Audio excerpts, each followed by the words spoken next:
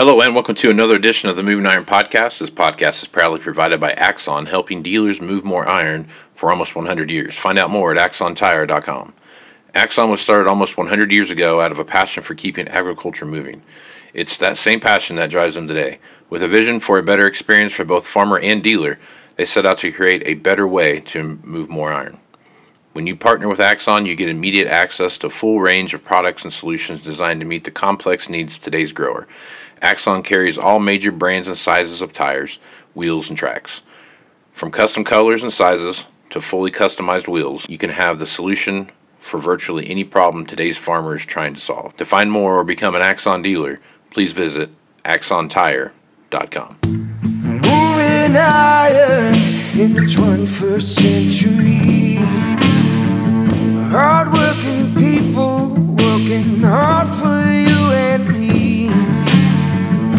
Moving iron, time and time again.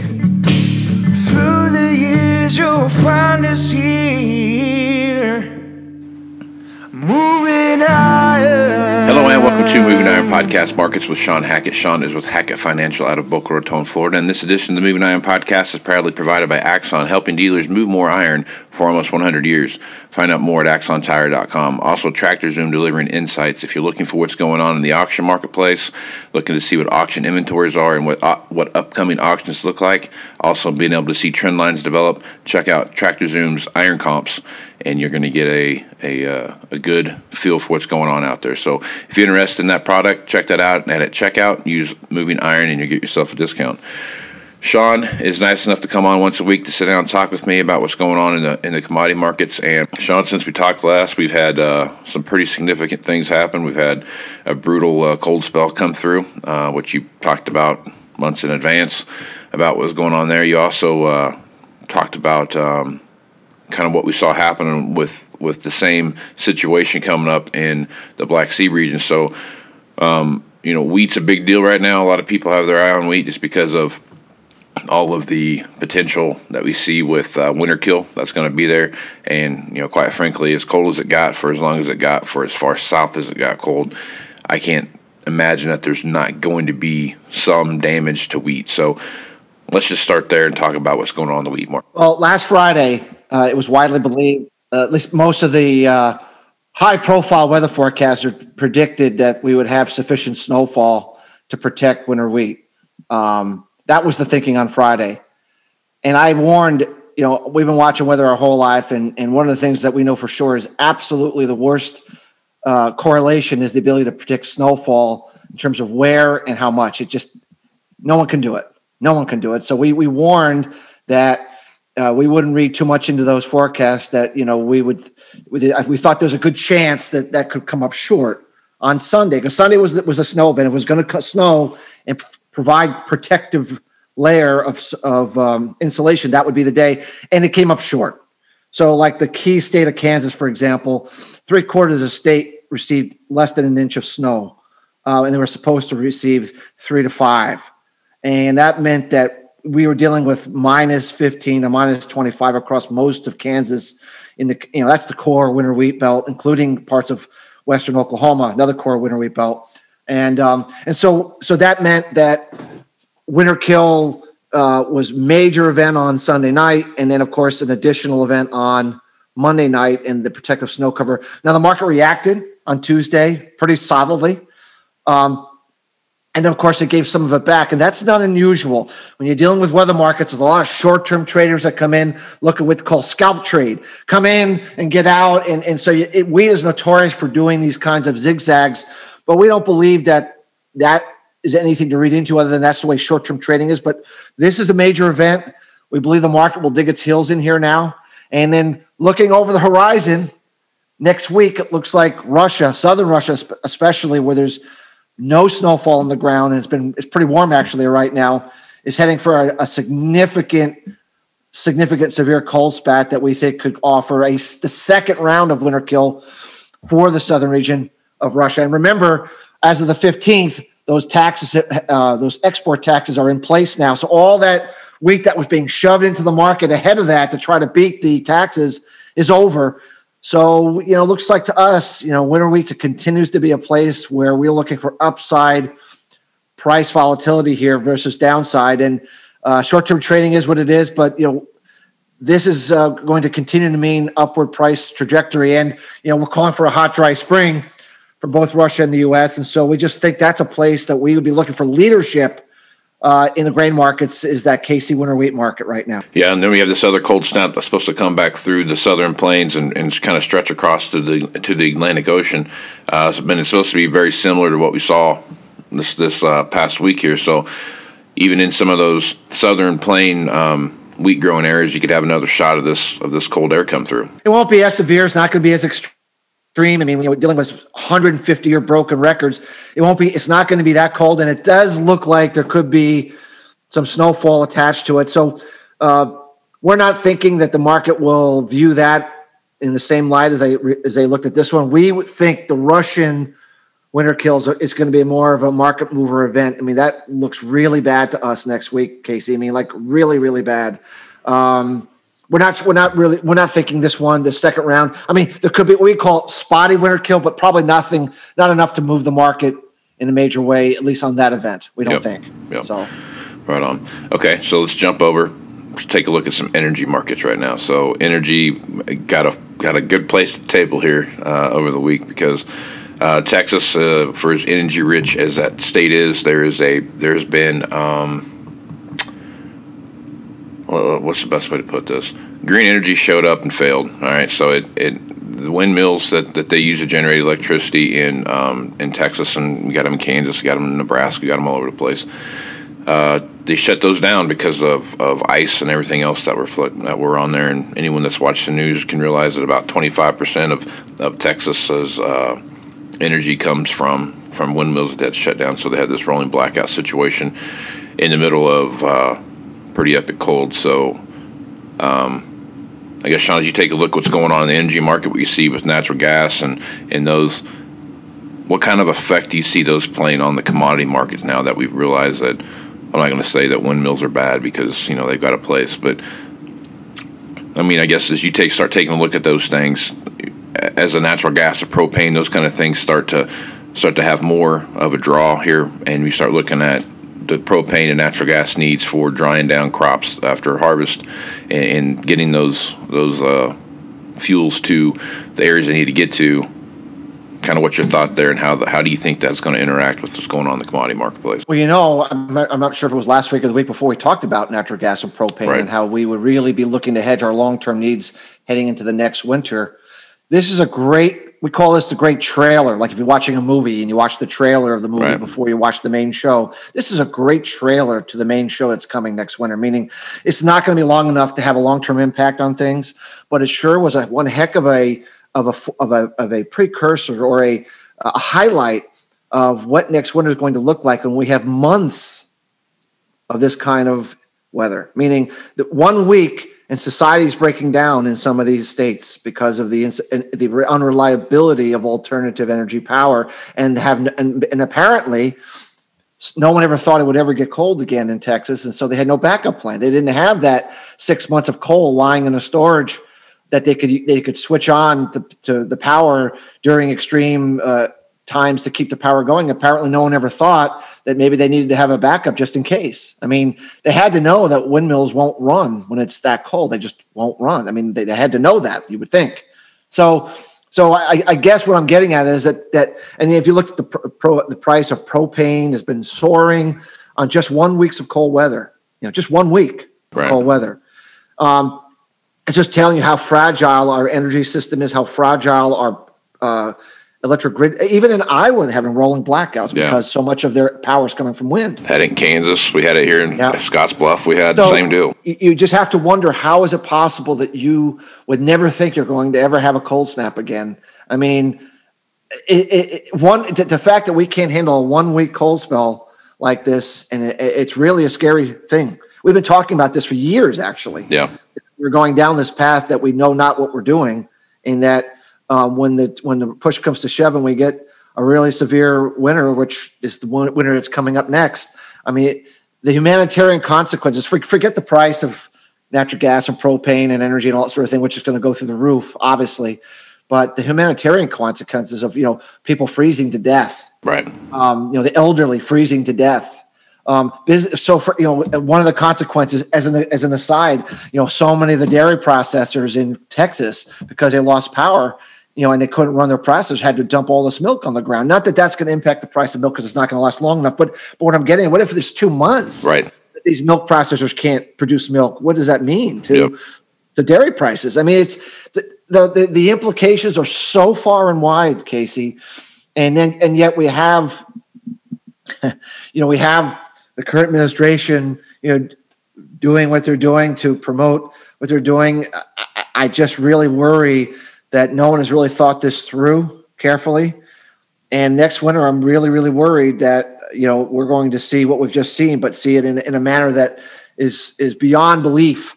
And our hope has always been nothing in the United States ever happens without a crisis. That's just, we're in a crisis society. Right. And even though this was bad, we don't believe this is enough of a crisis to effectuate major change. It'll come and go. It was short-term oriented. Everyone will say, well, that'll not happen again. But next year is going to be so severe and so long-lasting that we think that could be finally the catalyst for change and to change the narrative of how do we really go about providing secure power to our country. And, of course, it's the midterm elections next year in 22. And so that could be a really interesting discussion after that kind of a winter and after all the problems that have happened. I think it'll be very hard for the politicians to defend the end of fossil fuels forever. I think that'll be a harder position to defend going into midterm elections. So lots going on. We're not negative, but we're just stating what we've been stating for a while. But we do think next winter might be the catalyst for change, that the pendulum might swing to, okay, wind's okay, solar's okay, but you better have a backup plan to them. And that's the real key. Is it's okay to do that, but make sure you have coal lying in the background to turn on when you need it, because that's the only reliable power in this kind of weather is coal. And of course, if you happen to have a nuclear power plant, but you can't build those overnight, those are years in the making. But coal, you can do it right away. And that's really, to me, would be the strategy. If I'm thinking out loud as a governor of a state of Texas or as the president of the United States, if I'm really thinking out loud, I'm thinking, how do we get coal as a backup plan during times of intense need for heating demand? That's what I'd be thinking. Yeah. I heard someone on the news the other day. I can't remember what channel I was watching. I don't remember who the person was either, but they said the answer to the rolling blackout situation in Texas was more windmills. If they had more windmills, then they'd be right away. I'm like, the windmills are the reason you're in the situation that you're in. So it made me laugh. It's kind of like printing money and borrowing money, right? We've been doing this in our country for 40 years, and of course, in the long run, it doesn't really work. Right. All it does is create greater debts and greater inflation, but it doesn't really actually improve anyone's lot in life unless you happen to be part of that 0.5%. Right. But of course the solution is, well, we just need to print more and borrow more and it'll work this time. Yeah. That just seems to be how, by the way, it's global governments that are in this mode. Well, it didn't work, but it will work if we just double down on it. Right. And so what you're saying is, just double down on it because it'll work next time. Blood on Black 23, and it'll work this time, I promise. Sounds like a really reliable plan to me. Tell me, how do I sign up? Yeah, no doubt about it. All right, so let's take a look at what's going on in some of these other marketplaces. You take a look see what's happening in corn. Corn has been, there's been a lot of clamoring there. China keeps buying a lot of corn from us, not just corn, but also ethanol too. And so you're seeing some moves in the corn market. It feels like we've hit a point of pretty major resistance in a lot of these markets, whether it's soybeans, corn, wheat, wherever it's at. They're waiting for that next shoe to drop to see what decision they're going to make, because we're seeing these intraday volatilities where, a couple days ago, from the overnights to the close, there was about a 45-cent swing in soybeans. There was about a 20-cent swing in corn. Just one way or the other. So seeing a lot of volatility, a lot of stuff that you've been talking about when we're looking at this. So we take a look at some of these major crops, and especially as we start heading into this the crop mix for the year. I mean, that's the biggest conversation I've heard anyone have right now. Is like, I don't know what I'm going to plant because everything seems like it's the safe bet. So I guess as you take a look at these commodity marketplaces and these big, huge volatile swings on the intraday and in the week of volatility and stuff that we look at, I mean, where's that resistance level at, and then what's it going to take to get over that hump that we see happening? Remember, right when you're dealing with carryouts that are now in corn, in the low 1 billion carryout range, and you're dealing with soybean carryouts in the low 100 million carryout range, a small shift in your view of that is a dramatic shift in the price, because we're dealing with, so if you go from 3.3 billion to 3, who cares? It doesn't matter. But if you go from 1.3 to 1.1, it matters a great deal. So understand that the volatility is a function of that we're so tight that, just a little lift, move one way or the other, and it can have a difference of 50 cents each way. So that's going to be here to stay. I would think that if we're thinking through what we're looking at here, we're going to have a warm, dry spring, which means we're going to get out planting early. We're going to get planting done fast. And that typically would mean that the market's going to view that as a bearish start to the growing season. The USDA, I think, comes out today or tomorrow with their outlook, where they project trend line yields. They project what they think the acres are going to be. They come up with some Ouija board that determines what they think demand's going to be. And what they typically say is everything's going to be fine. Everything's going to be fine. Every year, everything's going to be fine. We have no worries. Everything's going to be fine. Best year ever. Yeah. Every year is the best year ever. Everything's going to be fine. And so, on the margin, that keeps people from getting more bullish. And then we get the planting intentions report at the end of March. Who knows what they're going to say? No one really knows it, but that's will come out. And so, South America's harvesting soybeans, and that harvest is going to pick up pace, and more of those supplies are going to be available. So, and of course, because second crop corn is being planted 30 days late, we're not going to reach pollination until April and May this year instead of March and April. So we're not really going to have a weather function for second crop corn until, let's say, late March, right? So we have this period where it's just Chinese demand really that can drive shifts in the marketplace right now. And I think everyone's comfortable that we kind of know what it is. We've kind of factored it in for now. And maybe there's a surprise, maybe there is, but I don't think that's enough. I think we need to get to either second crop corn, pollination April, May in Brazil, that could cause a catalyst for corn to break out of this 550 area that's been having a hard time going through. Or we just need to get into the drought cycle in the U.S. as we get into June, and we start looking at the weather maps and the drought Palmer drought index and the heat, and go, oh my, and the crop conditions, and go, oh my gosh, this is trouble. I think that's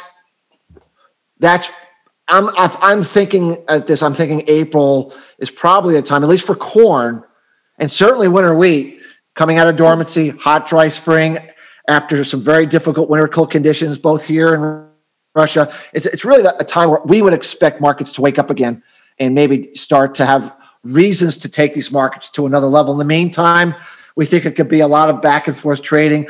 Winter wheat can work higher.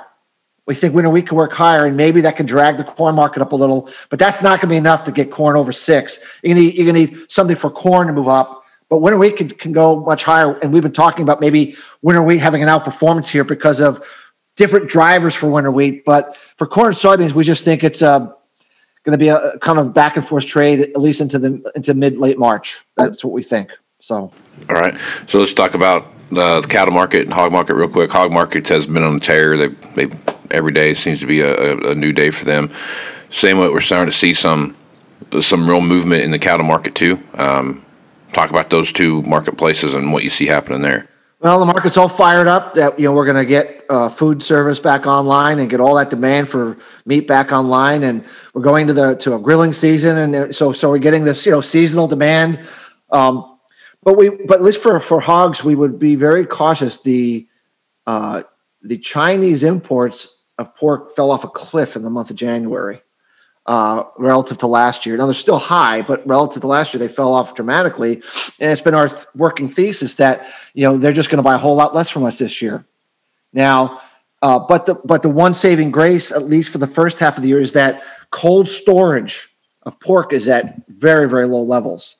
So as the Chinese come off their exports, we are going to take that supply and build up our cold storage back up again. So that can keep the market elevated during a period that there's optimism that increased food service demand is going to come in.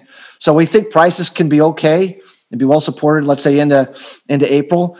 But once we get the cold storage filled up, in pork cold storage back up, and the Chinese keep their exports down year over year, we worry about an oversupply kicking in the hog market into the summer and into the fall. So, we think there could be a great long-term cash selling opportunity for hog producers. Our smart money algorithm is starting to show some accelerated selling that could trigger an important sell signal here soon. So we've been actually gearing up our hog producers to get ready to make some cash sales and to get some long-term hedging in place. And we've been warning about that in our subscriber base report. So, and cattle, I would feel cattle's a little different. We don't really rely on the export market for cattle. We rely on the domestic market. So the cattle market can hold up better because we're not so reliant on selling all this, beef to the Chinese. But at the same time, supplies look pretty strong to us once we get past the springtime. And so once again, we think there could be a seasonal cash selling opportunity. The bigger picture here is that we're worried about high feed prices causing a lack of economics for the livestock producer, and it's going to force them into liquidating the herd later this year and putting extra supplies on the market. So that's why we think this spring could offer a really good cash selling opportunity ahead of that herd liquidation cycle later this year. Yep. Well, good stuff, Shawn. There's plenty of stuff going on, and a million things moving in a million different directions. We've been watching cotton here, and cotton's been on a surge. Really, like we've talked about last time we talked about cotton, it's the child labor laws that the EU and the U.S. marketplaces are trying to avoid. So China's kind of stuck out there, having to buy what we've got so they can produce what we want from them. You start looking at dairy milk, class 3. You start looking at where it's been hovering between 16.20, 16.50, kind of been bouncing around that area a little bit. Not an incredible high price by any means, but it's still in a profitable range for a lot of producers. So when you look at the cotton market and those kind of that dairy market and those kind of where they're at as far as kind of things are moving forward, what's your thoughts on those two? The cotton market is just a once in a lifetime situation. We've never seen this forced buying like this, where they have to buy. They have to buy. They have to buy, and so it's just been driving the market higher. But it is going, and so what the market is saying is we want to get more acres. We want to get more cotton acres, and so we think once the market believes it has secured higher acres, because remember originally at the late last year, it was looking like cotton was going to give up a lot of acres, and now it's going to be gaining acres. So once it gets that, the market could probably have a healthy correction, thinking that we're going to have much larger production next year. And we're not looking at Chinese exports being any larger. We just see them being what they have been. So larger production against similar exports means more excess. So the market will probably, and if we get off to a good start to the planting season, which we think we will, that'd be a reason for the cotton market to, let's say, top out in March. That's typically a month that the cotton market likes to top out for those reasons. So, we think we could still head up, into the mid 90s here before we get there. The way it looks to us, and then after that, there could be a great opportunity for, mid 90s is an awfully good price for cotton. And then, we think there could be a good opportunity for cotton producers to make some cash sales and lock in an extremely profitable price for them. So, in terms of dairy production is just going through the roof. Record-setting production right now in the U.S. because of last year's the government purchases of cheese pumped up the class 3 price to 20 plus and made dairy producers very, very profitable. And so now, but now looks like the government is starting to back away. They're still buying, but they're backing away as production is surging. So the rubber is this. Can food service demand picking up in the back half of the year pick up enough to take over the government's role and to handle all this extra production? We don't think it can.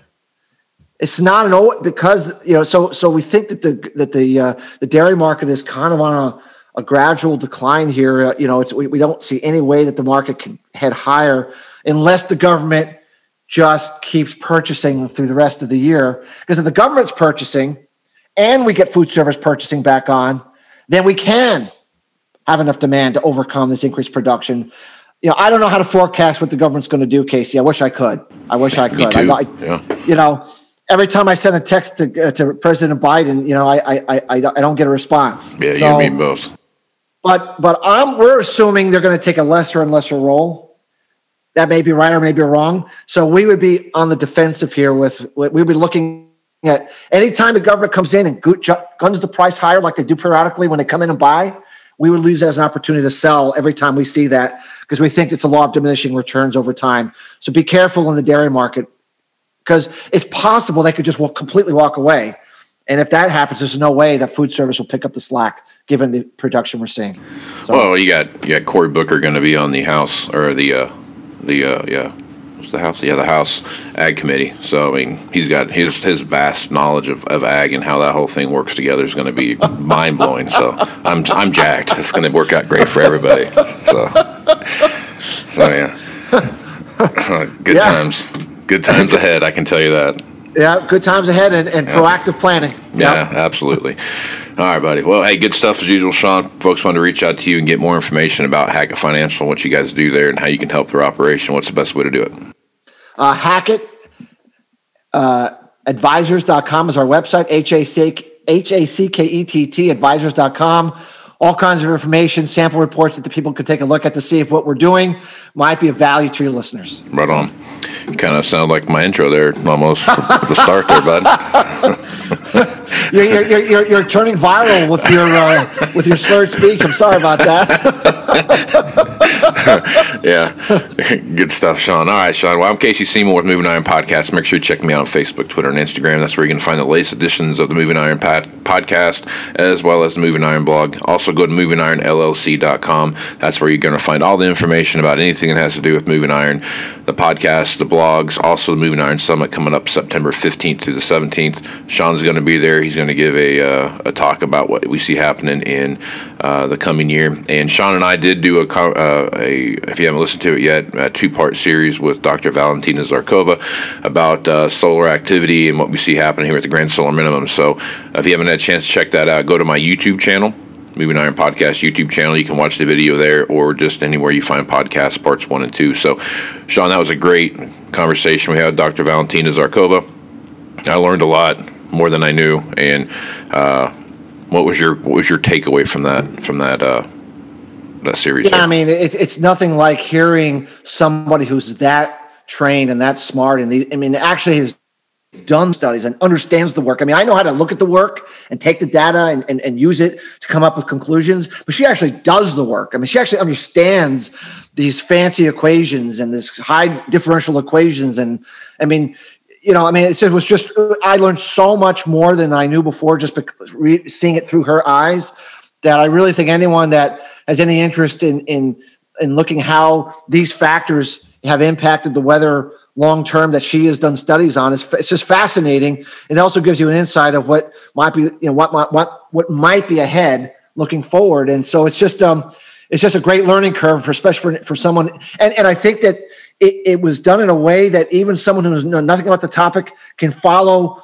enough that they can get a lot out of it. Like, we tried to keep it to a level that is still understandable by those that want to learn. Yep. So, yep.